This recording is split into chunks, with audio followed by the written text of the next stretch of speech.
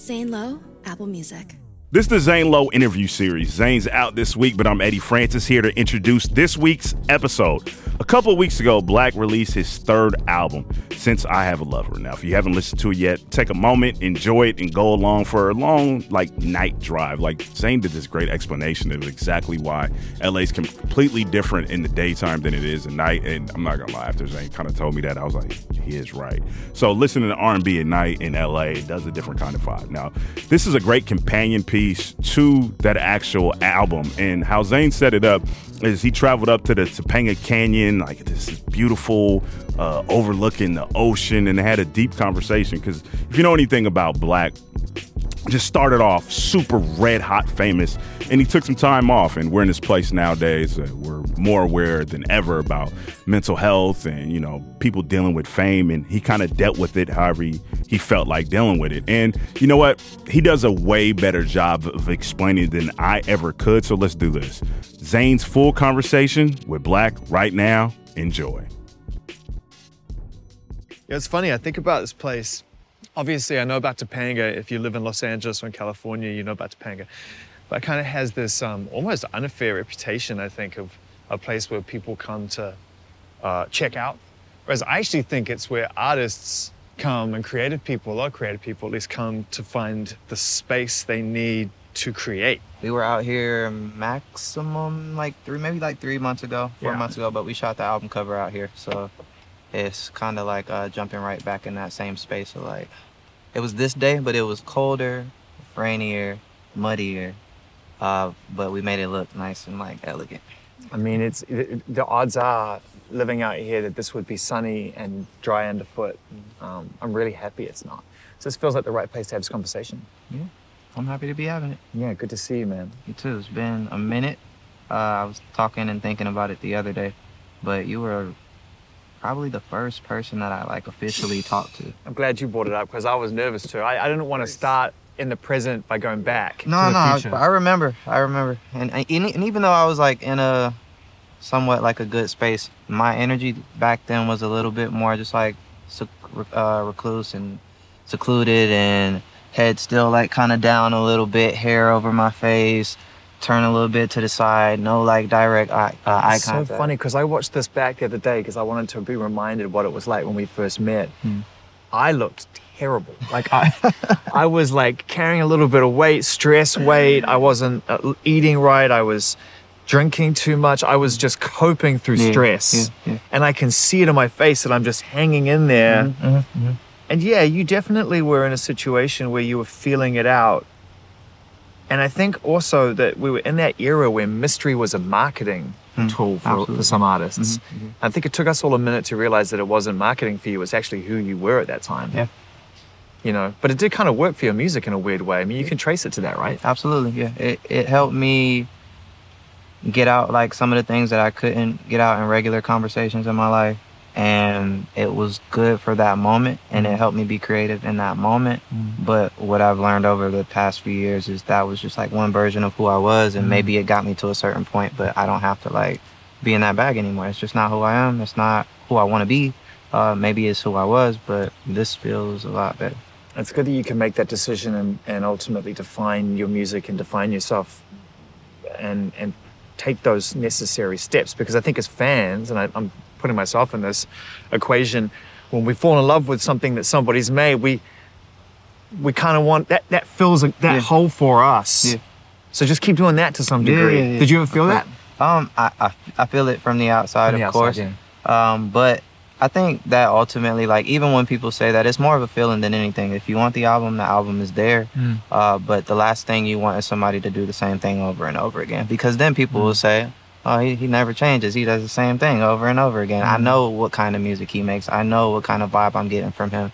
And some of my favorite artists have changed and grown between albums, and every time that they reintroduce themselves, they reintroduce a new part of their life, or a new vision that they've had, or a new emotion that they're living in.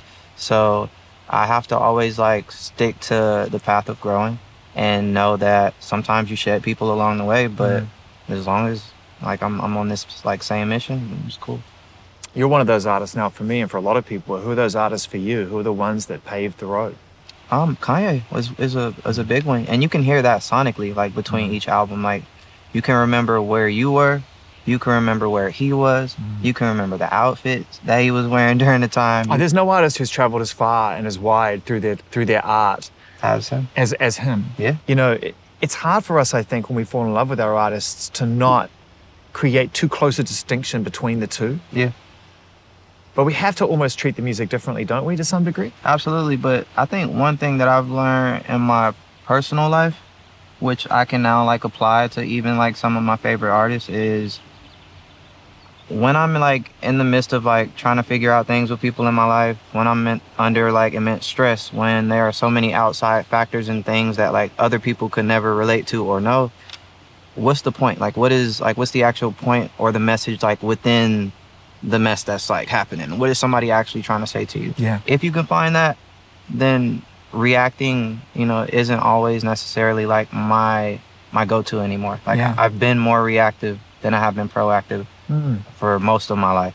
And now I'm at the part where I'm like, why am I tripping so much over like how, if I can understand what it is, like if I can understand what the point is. That's real growth, man. And it's just grace. Like, everybody deserves a little bit of grace. Everybody deserves patience. I know that's what's been saving me the last few years. Like, if I didn't have a partner who had grace for me, then there probably wouldn't be an album right now.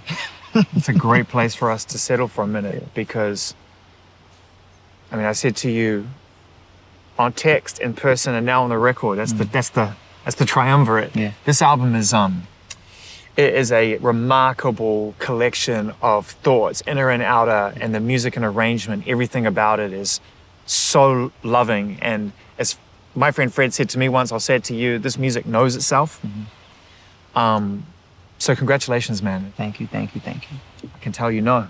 I can tell you're proud of it too. Nah, it's cool to like to know yourself and to stand on that and to honestly teach other people to like do the same thing. It's like, this is me really looking myself in the mirror and knowing like how I want to be, the influence I want to have on my daughter, the influence I want to have on my future kids, my future family, and knowing that with music there is a bit of responsibility, and whether you acknowledge it or not, people are listening and they're learning and they're following. So what do you want to say to them? Social responsibility. Absolutely.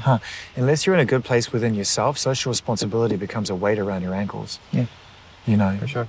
You have to truly understand what it is that you're saying, your purpose, before you can become anything to anyone else. Absolutely. That's a really intense journey. It needs a catalyst to some degree. Sometimes it's loss. Sometimes it's just some kind of immovable object that's in front of you, mental, spiritual.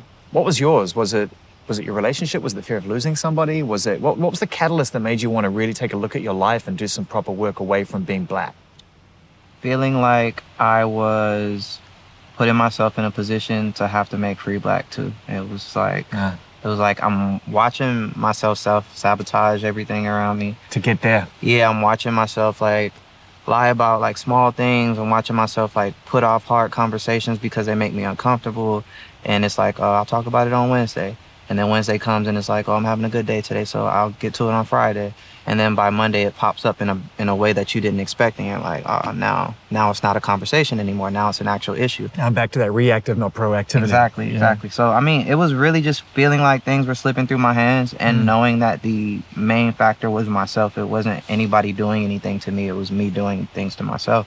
And it got to the point where, you know, the person who I care about the most was just like, you look like you got it together to everybody else, but I can see you, and I don't like it. You know, I think about that album title, your debut album, Free Black. I mean, it's an iconic album for a lot of fans, and you know, well, I know how it makes me feel. It served a purpose at a point in my life when I needed it. Yeah.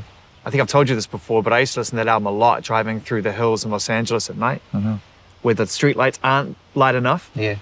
And there's a lot of dark space in between. Yeah. And that album seemed to really suit that feeling for me. Who was that kid that made that record, looking back on him now? 2016 me was obviously like coming out of a bad record deal and feeling like I had something to prove to myself. Coming out of, at the very least, like 2 or 3 relationships that didn't even match with who I felt like I was. It was more so just like feeling time and feeling space and settling and allowing like my depression and my moods to just like just overtake like my decision-making skills. And then that started to like inspire the creativity, and then that became like a crutch. It's a coping mechanism. Yeah, so it's like a crutch. And I honestly feel like that's the reason why this new music has like pushed me in a different direction, because I know that it's cool to like create things from that space and you get amazing things from it, but at some point it almost becomes like a fetish, and it also and it becomes like a style, and it becomes like we were talking about. What's your identity? Yeah, it's like an identity, and I'm just like, but is this really like where you want to be? Is this really how you feel? Is this really like, is it benefiting you? Like when you wake up in the morning, how do you feel? Do you feel full? And I was feeling more and more drained with every relationship, more and more drained with like every moment. And I remember going on that tour, and after that tour was over, I was just like,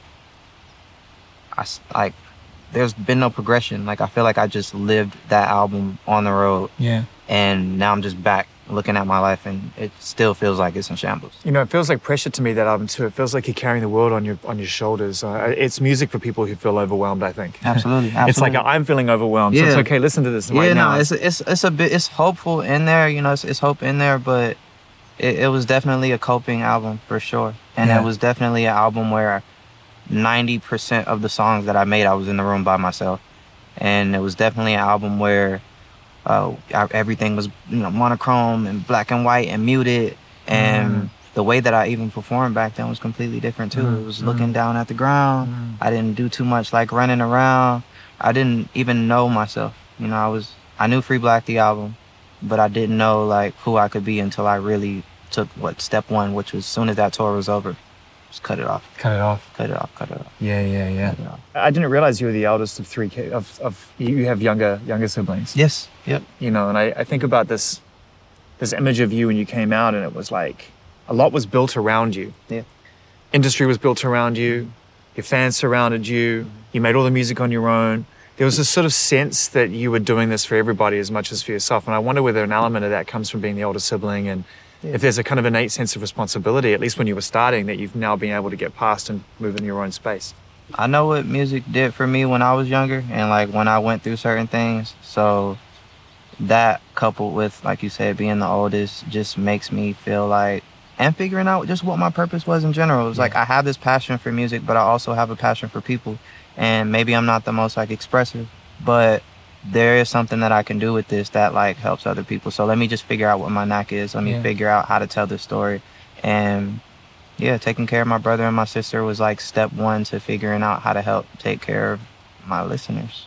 Yeah. Can you try to describe how that felt, looking back on that now with some perspective, having an identity that was ultimately manufactured from within inside yourself that became success, and then we just want that again?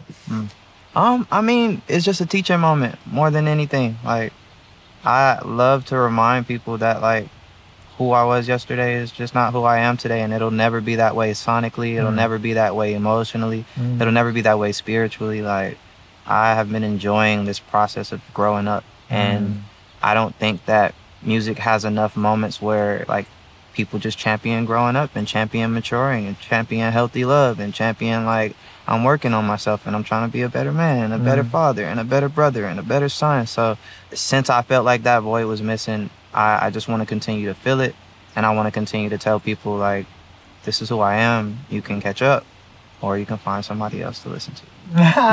No, it's good, man. That's a really important point, is that, you know, in your life in growth is to be able to say it's okay. I don't have to hold on to everyone and everything all the time.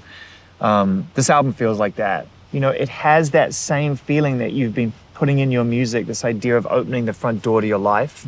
There's voices in the introduction. Yep. Not to be super nerdy, but I have to lean in to hear what they're saying. It's almost like they're just for you, to remind you, but we get to experience them only if we're present enough to listen. Was that by design? Absolutely, yeah. These are like all the things that happened in the past 4 or 5 years, pandemic-wise, personal life-wise. And there's like moments where my daughter pops out. There's moments where you hear like a fan talking, just like talking about the hunger for new music. And in the midst of creating, you know, having all these outside forces, you know, kind of sometimes clutter, sometimes help, sometimes inspire, sometimes a little bit depressed. It's just like these outside factors are just going nonstop, and I still have to figure out a way to like be linear and to be clear and to speak up. And at the end of it all, it clears and we take a deep breath and then we get into what today is. Yeah, in Woodhill Park. Yeah. New York? Yeah, absolutely. Why?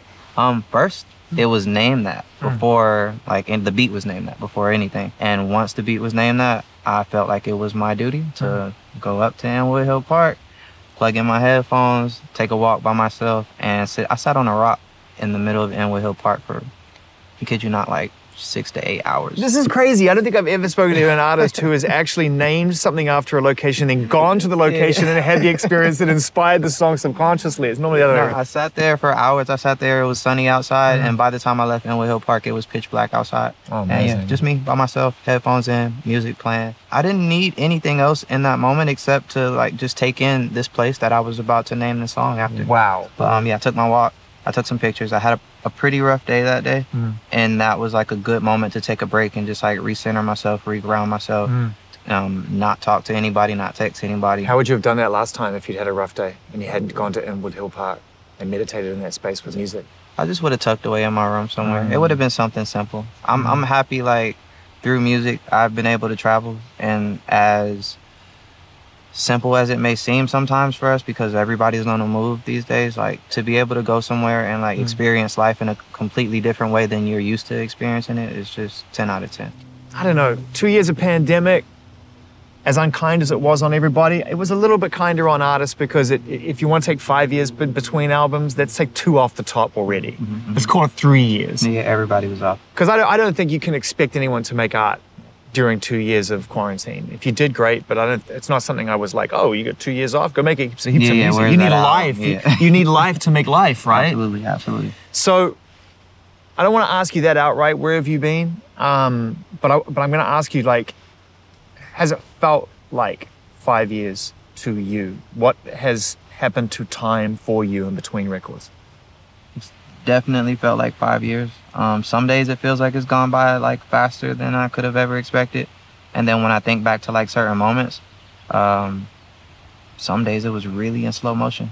And I remember being almost like a little bit, not excited, but like when I heard that we were going on lockdown, I was just like, I'm used to like being a homebody, and I thrive, being to myself. So this will be something that like I'm familiar with. And then I got into it and realized it wasn't, what I expected it to be, and it really like put a mirror in front of my face. Because you're alone with yourself. Exactly, and it put a mirror in front of my face, and it forced me to look at myself, and sharing space with other people, and learning what it is to like share space and love somebody, and for that to really be unconditional, and what that like requires, and how like you can't just go outside and go to lunch and take a break from like whatever you need to deal with. It's like, oh, we got to deal with it right now, because we actually don't have a choice but to deal with it right now. Is it too literal to think that a song like Playhouse relates to that? Playhouse is absolutely related to that, 100%, because that was like a theme that just like popped up in conversations every now and then. You got two individuals who are good on their own, who end up like in this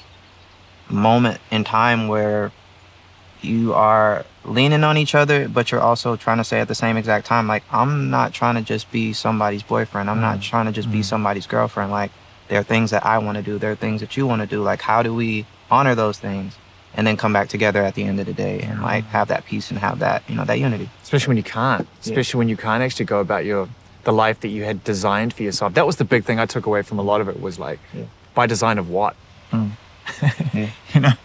We sort of, if we're lucky, we start to imagine it up, and then we start to put it into action. Yeah. Combination of sort of fortunate experience and luck, hard work, being present, obsessing over the future. Absolutely. All that weird thing, and then you find yourself in a situation where it's like, oh, I've created this construct that fits me, and that just evaporated, I think, in that time. Yeah, Playing House was a good stamp for me to like, once again, like have a conversation that was a little bit more difficult for me to have a conversation just like one-on-one. It was just a moment of exercising a thought, something that kept popping up. My producer, Sengod, introduced the sonics of it to me, and introduced like something that he was dealing with. As soon as he said the phrase playing house, I was like, oh my God, that keeps coming up in my combos. And honestly, at the time, I'm like, I'm so sick of that phrase, but let me like flip it and look at myself, as I speak about it, and not use it as a moment to make like a X calling or problems or anything that's like pointing the finger at somebody. It was saying, how do I self-reflect? Like, well, because it's growth, right? You've moved on from those things into a place where you're not quite home. Yeah. Playing house is the step before home, Exactly. So I'm glad that I handled it with maturity, and every song on this album was a moment of that too. It was just like, how do I look at myself and not point the finger at anybody else? Because as of, right now, I've made maybe like a good portion of my career not being as accountable as I could have been. Yeah, there's a lot of Nobody's Perfect on this album, which is great. The album title, the title track, it obviously means a lot to you. Where did it come from? What does it mean? There's a reprise basically at the end of that song. So it's clear you don't want to let that music go. Yeah. It's like I feel when that song finally ends, it's you just going, okay, I've got to move on. Yeah. But it's like, I think you'd still be in that piece of music right now if you hadn't made an album. Since I honestly felt like it is the answer to like, where have you been? Or what have you been doing? Or what's inspiring you? Since I Have a Lover is normally the album titles for the last two, and including this one, have come at the very end of making the music. So Free Black, I made the song Free towards like the last month of recording. And then I kind of stepped back and was like, this is what it is. And East Atlanta Love Letter, we are already done with the process. And East Atlanta Love Letter, the song, just popped out and stepped back again and was like, I think this is what it is. And then Since I Have a Lover was another moment where I knew the theme, I knew the story that we were telling. We already had a bulk of the music, but there was something missing. And I went maybe weeks of just, it was like we were supposed to pull the trigger on when it was time to wrap things up and release and, start to shoot things. And I just kept being like, something's missing and I don't know what it is. And I just have to like be patient and say f the deadline and sit until that thing popped out. And when I heard the music for it, I was like, that's the feeling right How there. does anyone even apply deadline when it's been 5 years? Wow. What is somebody going to turn around and go like, hey man, it's been 5 years. You need to hand it in by May. It's like, dude, what about last May? Like, what's the deadline? Like at the end of the day. The only reason why is because I kind of like started to speak on like wrapping up, and I gave everybody like the energy of we're almost done. Yeah. So once you say we're almost done, everybody starts to move and get things in order. And until I made the title track, Since I Have a Lover, that was like the moment where I was like, okay, that sounds like an album title. That sounds like an answer to a question. That sounds like an ode to the person that I'm with. It sounds like everything, like all wrapped in one. It's a great title.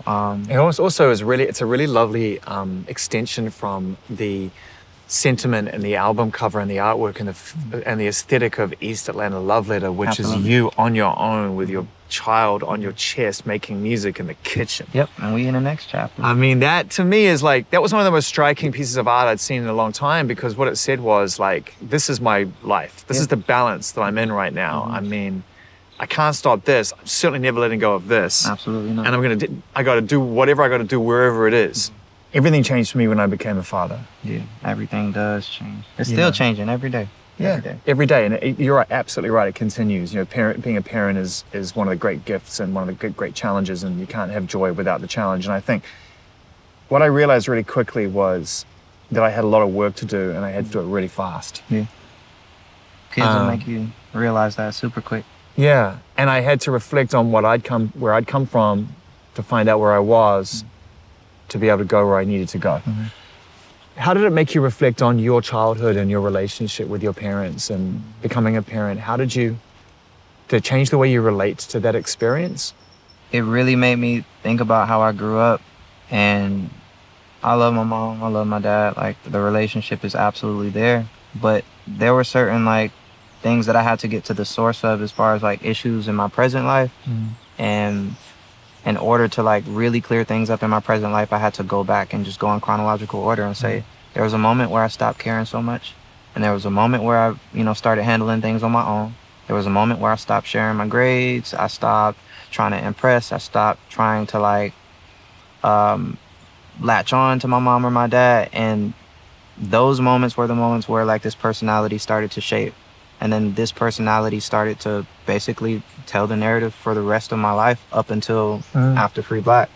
And I just didn't want to like repeat anything with my kid. Like, she reminded me that I am expressive and that I am funny and that I am, filterless and that I am everything that a kid is too. It's just like I'm that with her. So when I see that version of myself pop out, it's like, this is what was lost. This is what was suppressed. And I need to like be exercising that every day. I need to be stimulating that every day. It's a muscle. It's a muscle. Absolutely. For sure. I forgot how to work it for a minute. And, my daughter really helped spark, what I needed to just remember for a second. And once I started remembering, it was just like, I gotta practice. That's it. I just need to practice. I need to go out in nature. I need to go to the beach. I need to go on a hike. I need to go camping. I need to feel something. Yeah, I need to like continue to feel and stimulate, because I don't want to like continue to put these labels on me for like who I am or who I thought I was. Like, I remember thinking I don't do this, and I just never done that. And I just don't talk that much. And I'm just like, why did I go through like so long of my life thinking that this is just who I was, and not realizing that was just a coping mechanism to get to where I am. There's a song called Chasing Feeling that I think really speaks to that. Absolutely. It's this idea of how come you're emotional right now in this moment. How come I'm not emotional in this moment?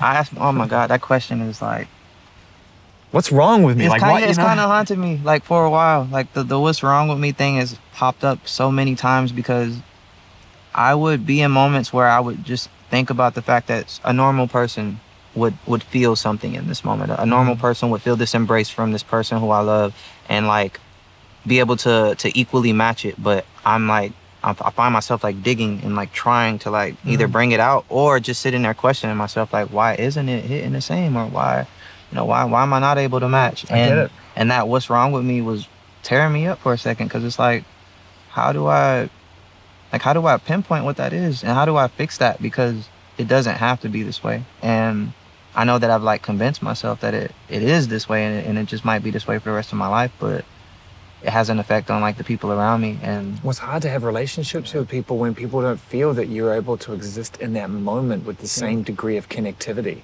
That's why I say like getting to the source was the problem solver. That was a game changer for me, because it was almost like I'm promoting this like story of growth and this story of like positivity and the story of triumph and hope. But I had to really spin around and think like, you're not doing the work you're false claiming right now. Like false claiming. You're not doing all the work that you perpetrate that you're doing. And it's cool that you inspire other people. Art, it's like, it's cool that you're trying to inspire other people to do it, but unless you do it in your own life, it's gonna come and get you. It's gonna take you. It's gonna yank you up. And I felt like it started to really like just throw me off and make me like look like a worse version of myself than I really am. The flow of the album is really fascinating to me, because it's like pretty emotionally intelligent track listing. You ease us in with this like, where have you been? Inwood Hill Park. Like, yeah, man, I'm here. There's tempo. It's emotional, but there's urgency. And then we roll pretty quickly through, to the point where I think it gets into the real heart and soul of the journey, which is from about Spirited Away on. It starts to feel like, okay, now I've got you where I need you. This is really where we're at. Exactly. Spirited Away is one of my favorite pieces of music on the album. Nice. And I just wanted to leave it open and just ask you what your thoughts are on that from as the artist who made it, whether you can detach yourself enough to appreciate it the way we do. That one took the longest for me to finish, and it feels easy to listen to. That night I was watching Spirited Away. I had a little bit of shrooms to heighten the emotional experience and connection to it. And then you watched Spirited Away. But but that's what it was. It was like an unlocking moment for me. It was me like starting to like get an emotion and get in a rhythm and be more expressive, and just honor the fact that I'm in my home right now. And this isn't something that's like that I should be taking for granted. Like, this is a safe space. I worked for it. Nobody's coming in the room to interrupt me. I have the food I need. I have the water I need. I have the snacks I need. Let me go a bit deeper inside. I got the studio I need. Yeah. I can make whatever face I want while I'm recording. I can get as ugly with it as I need to get to really get it out. And that was really a moment of me, looking at my life and saying like, it's really time to unlock and go to another level spiritually. There's a couple of moments on the album where I feel like you're looking back through the window of the room that you used to be in, observing the way that that people behave in those rooms. Yeah. Other artists, industry, all that stuff that we get swept up in now, especially through social media and stuff. Preach is one of them. Yeah. Talkback's one of them. Yeah. You know, this album is not without judgment. You know, I think there's definitely moments when you're like calling a spade a spade. Absolutely, yeah. I mean, just because I feel like there's more of everything else than there is of like things that feed us. I'm a fan of everything. I enjoy all kinds of music, all kinds of topics. I come from Atlanta. I come from Baltimore. I've seen, I felt, I understand, I sympathize. But I think that we have reached a point where money's always been like the driving force. So for me to be like the adult in the situation now is like, now I actually have a mouth to speak on it. And maybe when I was a kid, I'm just like observing, or I'm not like fully aware, but I'm grown now and I see my peers, and I want everybody to be a little bit more responsible, because we've lost way too many people in the last 5 to 10 years, like prematurely too, not even just... No, tragic. Yeah, like prematurely, we've lost more people than we can count on two hands as far as household names. Yeah. So, you know, it's not like I can see that and feel that and not speak on it and not say like, what are we doing? Like, what are we teaching? What are we trying to do? And what do you think it is? Having been in a situation where you know, your ego and your id was driving you to some degree forward into this music space. There's a competitiveness, a desire to achieve that gets you there. That's the ego. Drive. Yeah. So to have the presence of mind to be able to write a song like Preach, what is it that you see from the outside looking in now? It's more so just a question of like, when you get there, what do you do with it? That's really it. It's like, we all have some kind of journey of making it through something to get to like point B. And now the next question is, from point B, where do you go? Like, what do you say next? How do you like flip that for somebody else, or do you continue to cycle? And if you look at what you produce and that's just like an ingredient to continue in the cycle, then it's not really something to be like that proud of. Like, telling a story is one thing, but, you know, glamorizing or glorifying or like keeping our people just like stuck, I could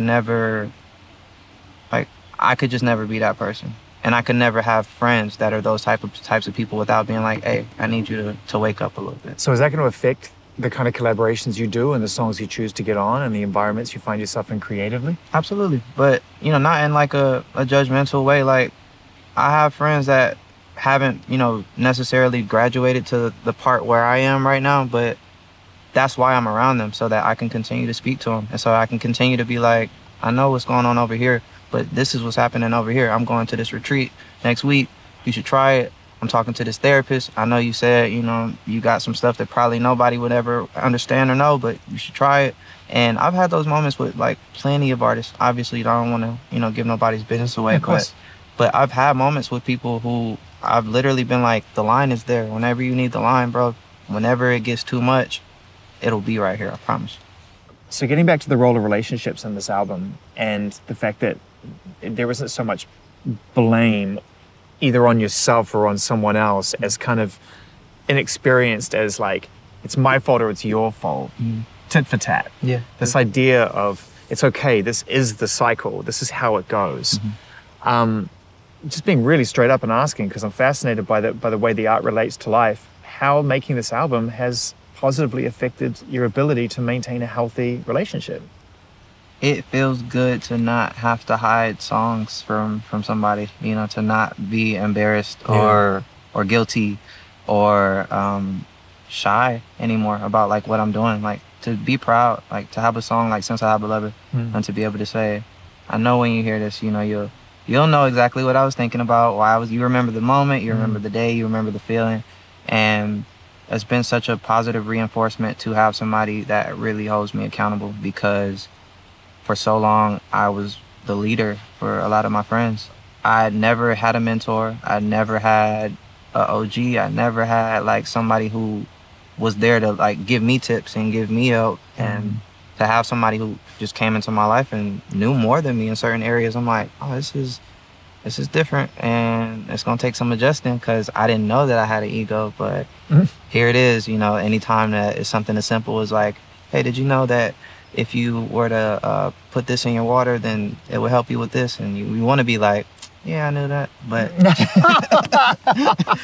because to everybody else, I know everything. That's what we do. But to somebody, for somebody to come with more knowledge and different experiences, to be able to say, you don't know that. Yeah, it's been helped. Yeah. So to have somebody who helps me like be accountable for my body and making sure that I have a routine. I got a text before I came here, basically saying your bedtime is 8:30 tonight. You should go to bed at 8:30 in order to like feel good tomorrow. And I'm like, that's actually crazy you said it, because my phone just told me that my bedtime is 8:30 tonight. So she knows, like, even without knowing sometimes, and that just makes for like a healthier soundscape when I get into the studio. Like I move with, the weight is off, and I'm able to like create with different sounds that I wasn't able to explore before. Yeah. I've always loved like acoustic driven like things, but I just never explored it that much because that's just not the vibe that we were in 2016. That's beautiful. I mean, the sound design, if we can just take a beat there for a second, is incredible on this record. The production, the feeling, it all just nurtures your words and performance so tastefully. I don't know if this is a reference for you, but I hear elements of Jeff Buckley in there. The way the guitar just rings in this beautiful, almost clean strat. It just flows through the reverb. And the catch this time will be I get to bring guitar to stage, which I've never done before. I'll be playing guitar on stage for this next tour. I played like a couple of licks on the album. Which ones? Someone Sensei. And I had a great teacher, Taylor Gamble. She came through at the perfect time too. This uncomfortable time period where I'm just having to like really fight the resistance, and learning guitar was almost like getting in a new relationship. It was. You know nothing. I sucked in front of somebody. I was trash. You can't not. That's the thing. I was trash. There's no bluff. I haven't been trash at anything in a long time. Your fingers hurt. I mean, you don't know what you're doing. And by the way, there's nothing more like humbling than picking up an instrument for the first time and bringing success to the table and realizing that you're not successful at this. It was a perfect humbling moment in the midst of everything that was going on, because it was just like, damn, I just keep getting humbled and I just have to eat this. And I have to make sure I have practice next week, even if I feel like I haven't gotten like better, or if I feel like I haven't learned exactly what she wanted me to learn. It's just like I have to stick to it. Just to pick up an instrument and just, I mean, you could just be here on your own with an instrument and inspiration strikes you and you're great. Absolutely. I think that was like another thing that almost, not like slowed this process, but made it a little bit more of a task for me, is just knowing that I'm also reaching a phase where I have to get more into like being able to create things on my own, like completely on my own, even if it's just a guitar loop and getting out a song. You know, I've always had ideas and always been able to feed ideas to people, but I have to be a producer. And also help other people too. Exactly. Help other people find their voice as well. I think about like Don Toliver, who's one of the only guest appearances on the record. My favorite. He's incredible. And to me, I think this gets back to the idea of being able to present your learnings in a way without it being preachy.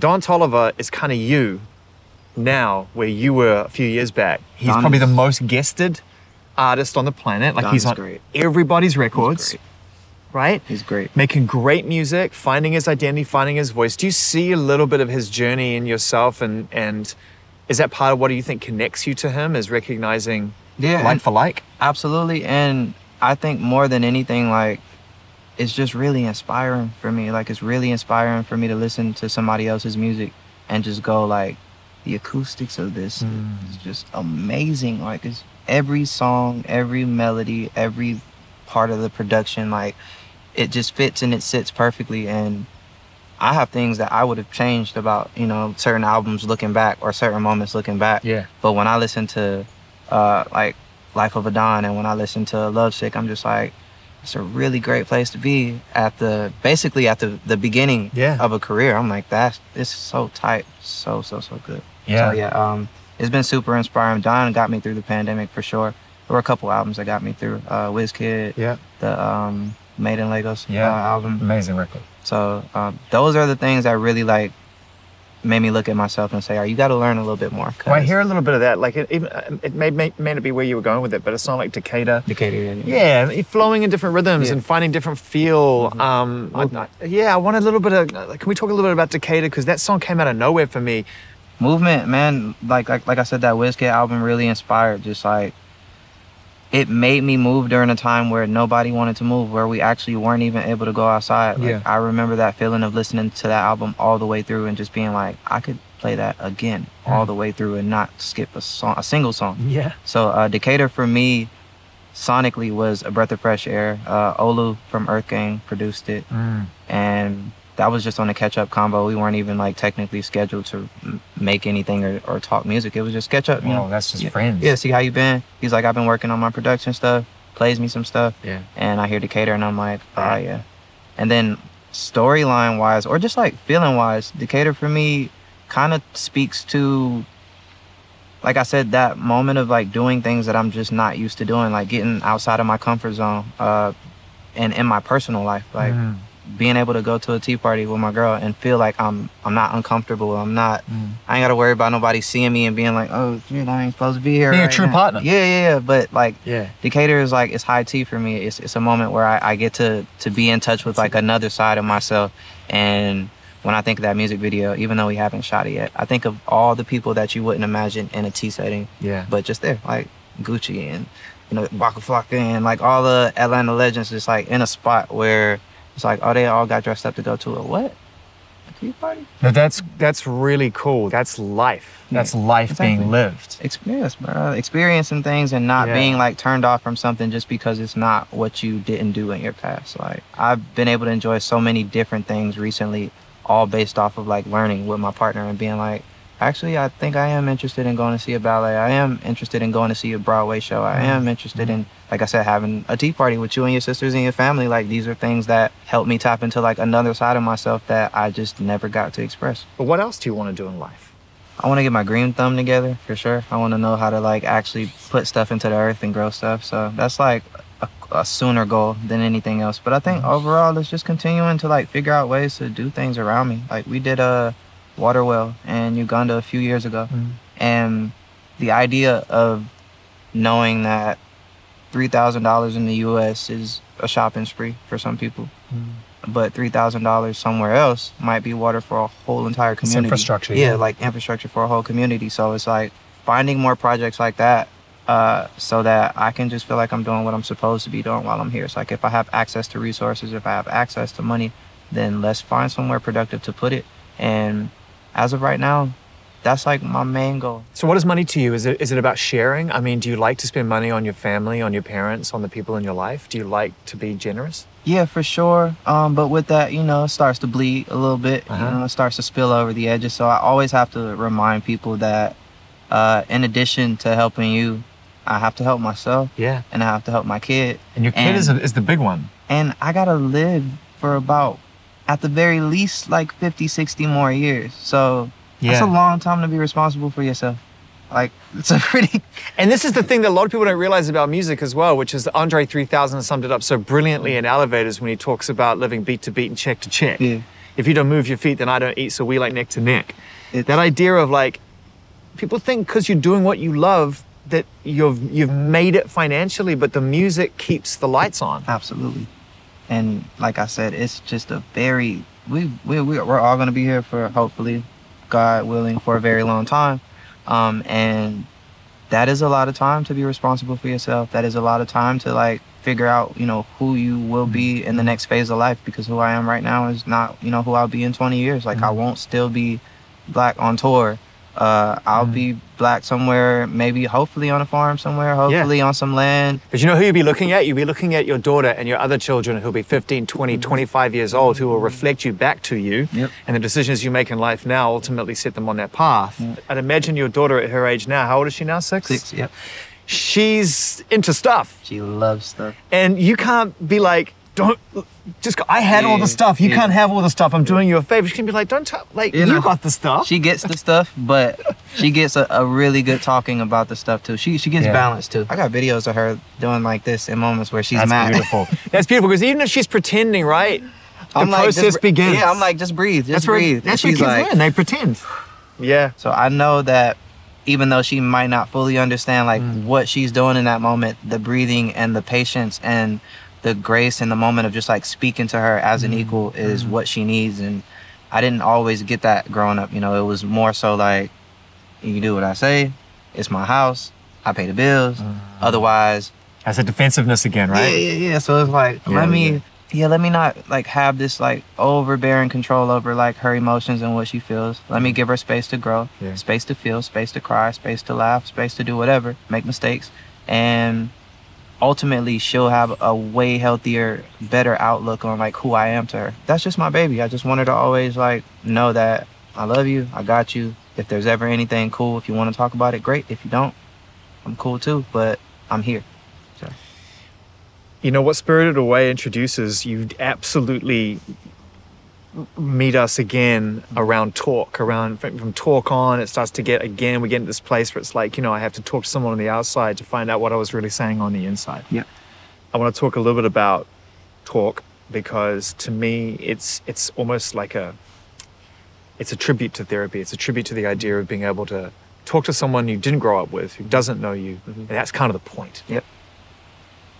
Sarita is at the, that's my therapist. She's at the end of that song too. On a day where I hadn't had sessions with her in a while because not because, like when you're doing so well, it's not that you just don't have to talk to your therapist anymore, but I was in a place where I was just like working on stuff on my own and I was getting ready to speak to her. And right before I got ready to speak to her, something just ended up happening and I ended up having a moment and I called her and I'm just like, man, I did it again. And it was cool to speak to her in that moment so that she could remind me of something that sometimes I just need to be reminded of. What's that? Which is, if there is something that like doesn't make you feel good and it's rooted in something that you can really stand on and explain, then talk about it and stand on it and be okay with that. Like some things you let slide, but if it's not worth letting slide, then speak on it and be cool speaking on it. And that was a moment where I was like, did I do or say the wrong thing? And she just reassured me like, that's just something that like you have to be willing to communicate. You can't settle like, or you won't be able to like let that one slide. Wow. And setting those boundaries was just really, really important for me to like get back into my day and to get back into feeling good and to just like continue like this motion of working on myself and working on my communication skills, because before I met her, my communication skills were shot. They were terrible. Really, really bad. So we weren't encouraged as, certainly in my generation, there was no one looking at us going, hey, talk through the thoughts. It was just like, what are your thoughts? Tell me your thoughts. It wasn't like what's motivating them, what's behind them. Often what we're thinking and what we say isn't necessarily how we feel anyway. It's like you beautifully established before. It's an invention. Yeah. It's kind of like a placeholder. Yeah. It's a perception, and it takes a lot to really like just get that off of you and to feel like I can be a 2.0 version of myself. Like I can like offer something different, not only like for myself, but for the people around me to be able to just like be proud and be happy and be filterless and just be fluid in a different way. And I'm really, really grateful that one, I've been able to create a space where the people around me are the best people around me. And now all we have to do is work on creating a setting where like the setting is always the perfect setting. Stories in motion. I apologize to anybody watching this who by now knows who's on that song, because I didn't have it in my track listings, which is kind of cool. Yeah. I liked that. Yeah.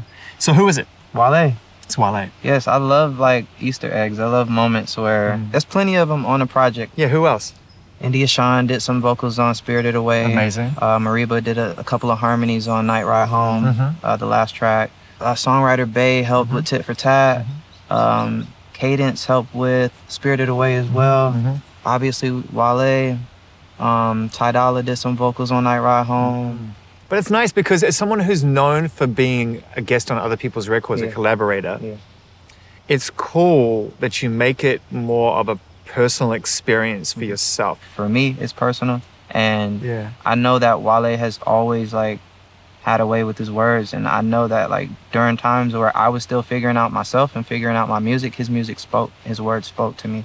I hate using this word because I think it's actually almost borderline disrespectful, but if underrated could be a word, he is underrated. Flowers, man. Flowers for him all day long, because everything that we see right now as far as hip-hop goes, like, has graduated from a specific era. And as of right now, the current day, that era is Drake, that era is Kendrick, that era is Wale, that era is Cole. Like, these are some of the building blocks of what we have right now. So, flowers for him. It was an honor to be able to reach out to him and just say, I need you for That's something. awesome. And the song was pretty much already done. And I could tell just in our exchanges that he took it serious. Even though it was a moment, those next couple of days, he's like, all right, so you want me to like come at it this way? You know, should I do this? Should I do that? And I gave him free reign. He painted a picture in a matter of, I don't know, what, 30 seconds, if that. Because he'd done the work, he'd figured it out in his head. And everything that he said is like, yeah, amazing. Like spot on as far as that song goes. He wrapped it up in such a perfect way. Yeah, he did, and what I really like is it's succinct, right? What is it, like 8 bars max, 16 max? It's like an 8. Yeah, but he made it feel like a 16. Yeah. It's beautiful. Yeah. You know, in recent years, you've been the go-to collaborator in so many songs and have experienced success by proxy as well as on your own terms. It's like, and you get all these additional songs that you can choose on, choose not to, put in your live set. It just creates this much broader universe for you to work in. Yep.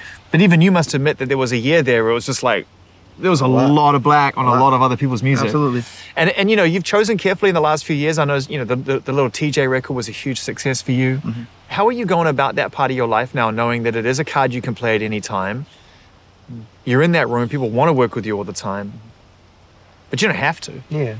I mean, it's relationships. Like if I meet people and it feels right and I feel like there's something like worth pursuing as far as like music and creativity goes, then cool. Do you remember when I said that when I first started listening to your music, it would be at night? I loved hearing Night Ride Home for the first time. Yeah, Night Ride Home. In RH, because it's like a different ride, a different time in the day. Absolutely. A different perspective. The world looks different. But it just felt to me like you're coming home different.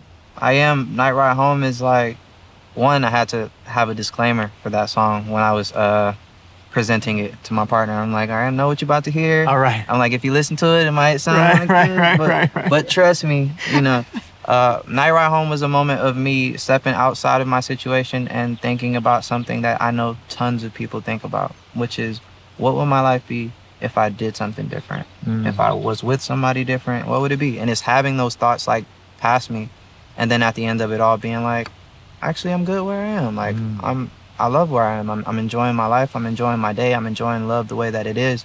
To have that conversation is normally like one that you shy away from.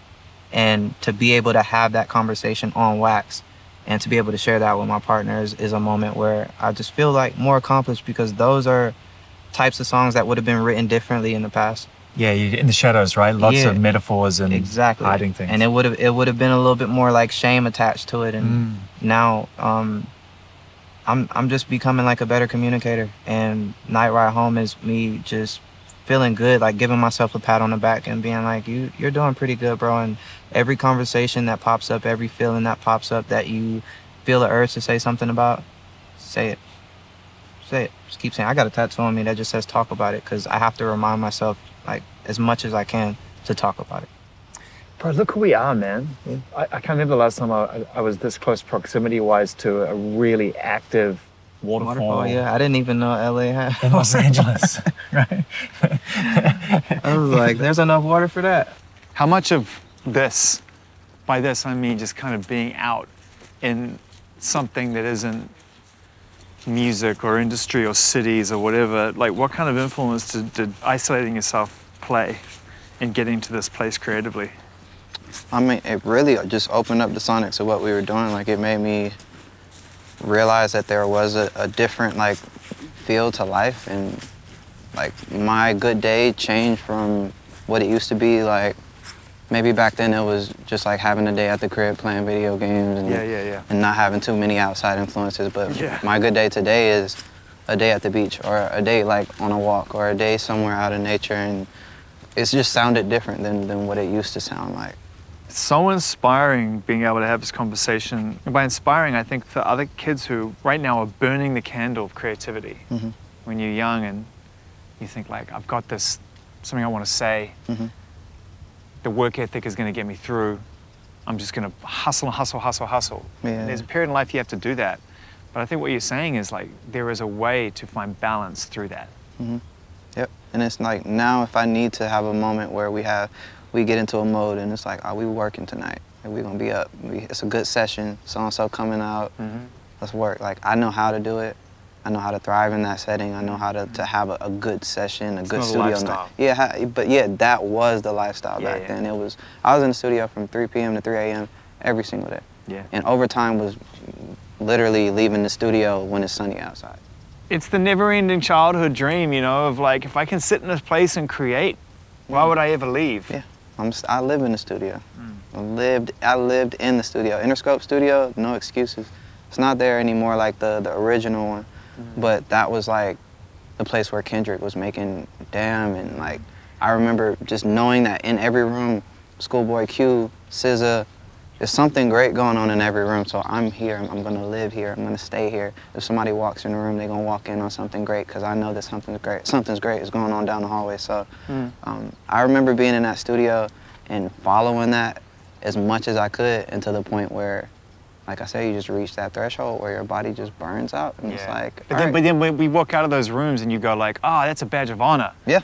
I did it till I fell over. Yeah. You know, literally, it's like, not healthy. bragging about it. But there was a day where I sat there, and I kid you not, like I was so done. Just like I finished the album, I was still trying to like crank out music, burnt out completely, and there was a day where I just sat. And that day, everybody kept kind of like popping in, checking on me, because it was just dead silent, no music, and they're just like, yo, you good?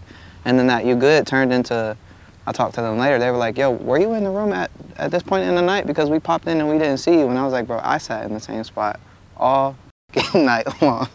But I was so like locked in that I didn't have a thought, I didn't have a feeling, I didn't have a word, I didn't want to hear a sound. And like that just made me really step back and think, all right, you gotta have more balance, that's it. You just gotta have a little bit more balance, because you just can't continue to put yourself like in a position to not have anything left to give. Like, you need to save it. I started to realize like my voice doesn't have to necessarily like be a traditional thing or be a familiar thing for it to thrive. Like I'm around people who are doing things that are brand new, and all I have to do is just like find out what my version of that is. And you know, being 2 doors down from like greatness like Kendrick and greatness like SZA and greatness like Schoolboy and whoever was popping in and out of the studio just really made me sit with my own work and think, all right, like how can I match that energy? Like how can I do my own thing? How can I do my own thing? That's such an important question. It's hard though sometimes to avoid comparison, even just self-comparison, and be inspired so much by your peers that you end up wondering whether I'm keeping pace, am I doing anything of value? Did you ever used to have those feelings like self-doubt? What role did it play, if at all, in your life? I think more than anything, it was just like me trying not to like get too ahead of myself and just being honest with myself. Like, just because I make it doesn't mean it's the best thing in the world. Just because I wrote it don't mean it's the coldest thing in the world. It's like really listening back and not being biased to what you create and holding yourself to like a standard. Like, is this song the best version of like this feeling that you're trying to convey? And if it's not, then make another one and see if you can compare them. And if that one's better, then there you are, you're getting somewhere. So with that being said, you know, Easterland Love Letter might be one of the most important albums you ever make in your life, because without that album, there is none of this. Yeah, absolutely. Free Black was being like in that place of turmoil and being in that place of self-doubt and being in that place of like being a little bit like muted. And then Easterland Love Letter was me opening my heart and my mind into like different ideas and being like, okay, actually I'm starting to get the hang of this. Yeah, it's cool that you know, some of the earliest relationships you had in this business remain, like working with Earth Gang and I mean, you think about those kids that came up and you were searching for community, right? I mean, Spillage is just really an exercise in friends figuring out that we're better together than we are, like on our own terms. Yeah, and the industry in general too, is just making music with your friends is way more fun than anything else. Create that community, thrive in that community, and everything else is easy. Like if we have to do a camp, you know, we don't have to worry about who's in the camp if it's just all us. Like if it's Mariba down the hall, Earth Gang down the hall, I'm down the hall, Jid down the hall, it's all the pressure's off, all the extras off, and we can just rely on each other, lean on each other, remember what we used to do. And does it still feel like that? I mean, even though you've all grown up now and you know, kids, families, success, industry, every camp's got its own camp. Do you still feel like the essence of that camaraderie still exists? Yeah, absolutely. I still talk to everybody regularly, like Jasar, Olu. Anytime I've been away from Mariba for too long, I text her like, hey, we gotta link, we gotta sit down, we gotta talk, we gotta catch up. And same for Jit. It's like, these are people that coming into this, we knew that we're going to be a family. And even to today, it's just like that family thing is really important to us, even if we spend time away from each other and somebody's on tour. It's like when it's time to link and when it's time to talk, it'll always be the same. I feel like you and Jid are almost the same person, but you just decided to emphasize the different sides of your personality. Yeah, for sure. It's like Jid is the one who grabbed the mic and decided to leave it torched and smoking on the ground. Absolutely. But he can definitely hold melody and leans into that song structure. Whereas you were more than capable of going down that road as well, but you chose to lean into the song structure, but you can also still torch a mic when you choose to. So it's like the balance is perfect between the two of you. Absolutely. I think one day soon, I'll probably lean a little bit more to the rap side and exercise that. Yeah. I think it calls for it, especially that's how I started. So I want to make sure that I spend some time like figuring out what that sounds like if I need to go sit with No ID, if I need to go sit with Hit Boy, if I need to like go sit with somebody who can help that voice like start to emerge again. Well, also when you grab a microphone, I think being a big fan of rap and hip hop and the idea of exercising language in a way that is sharp and funny and aggressive and truthful and competitive and all the things that come with it. Heartbreaking, there's so much wrapped up in it. That often if you're going to grab a mic and you're going to exercise that muscle, it comes from the ego, right? Yeah. And yet you're trying to find a way to work with your ego, not work for your ego. Yeah. So what does that sound like? When you decide to grab a mic this time, it's like, do you just unlock the ego as an exercise and let it run free? I think in a sense that it is unlocking it and letting it run free, because regardless of like what comes out, it'll always be more tame than it was. I don't know.